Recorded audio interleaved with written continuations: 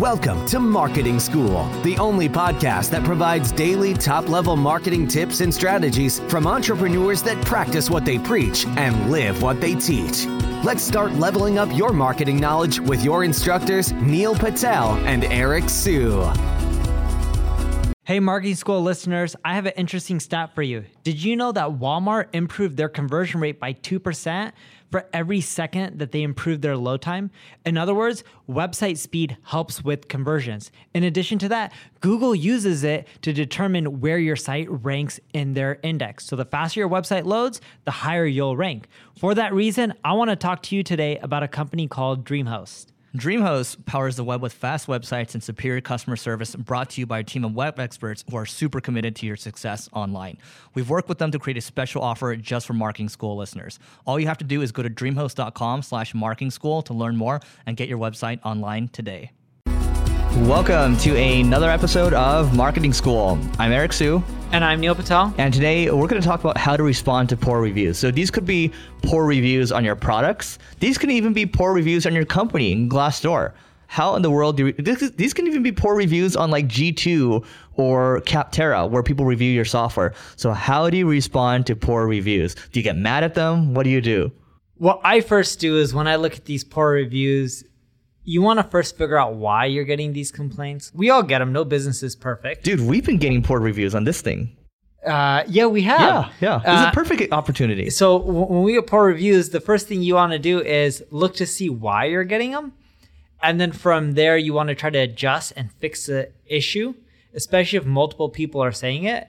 Then the second thing you want to end up doing is then, of course, respond to people, letting them know how you're trying to fix it, how you're going to get better, how you're sorry. I hate when people just argue being like, you suck, you're wrong, this is why. I always just try to take the approach of, I'm sorry, you're right, I'll get better, and here's how. And Eric mentioned it. A great example is you guys were giving us reviews that our audio quality sucked. So instead of me being in my home recording very comfortably, we're now in Eric's office, which is fine as well. And we had fun out of it too. We had lunch beforehand. I was like, oh, this is great. But yeah, in general, if you're going to get poor reviews, the first thing you want to do is not even how you should respond. It's try to fix the issue, but respond by letting people know you hear them, you appreciate the feedback, you're trying to improve and try to make it right and fix it as quick as possible.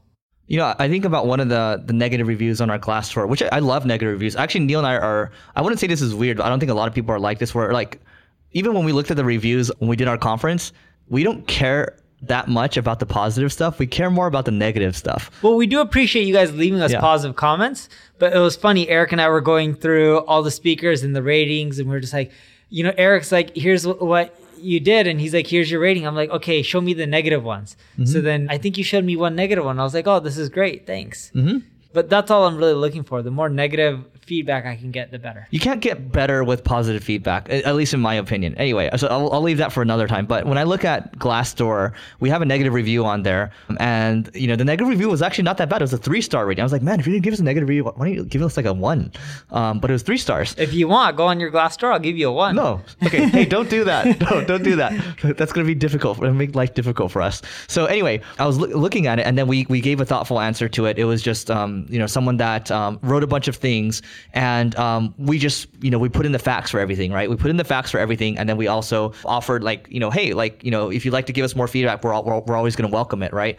Or, you know, let's say you deliver a pair of red basketball shoes, and then, you know, they're actually screwed up. Well, the proper way to respond is to say, hey, you know what?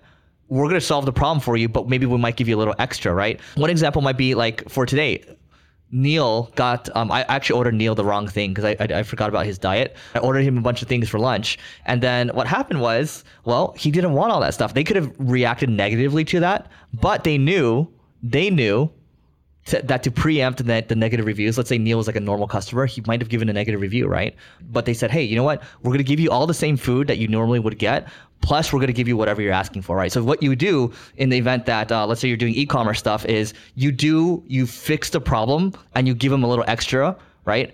And at least that stops the negative review, and it might actually be positive marketing for you. Yeah, and with the restaurant, for example, Eric and I don't really give negative reviews, but I tried paying for the bill. I lost. He's a regular, so they let him pay. She's just like, sorry, you have to see Eric every day or every week, so I'm not going to let you pay. I lost that one. Nonetheless, and I know Eric took care of it really well, but what Eric and I usually do is like at a restaurant, for example, when someone takes care of you, you go a bit above and beyond and you give them a better tip than you normally would. In business, when someone reacts very negatively and you can help fix it, you'll find the same thing in which just because someone's angry with you right now, when you help them and you're very proactive and you go above and beyond, they'll actually go out of their way to not only turn their negative viewpoint around you or your software or your company into a positive way. They'll actually say wonderful things about you, and they may even refer other people to pay you for your services or your products or to your company. All right. Anything else you want to add? That's it. All right. That is it for today. But before we go, make sure you go to marketingschool.io/live, that's LIVE, to fill out the application for our live mastermind. That's called the Growth Accelerator Mastermind. That's with Neil and myself. And if you want to learn more about it, you can just go there. And also don't forget to rate, review, and subscribe to help us grow this podcast faster. And that is it for today. We'll see you tomorrow.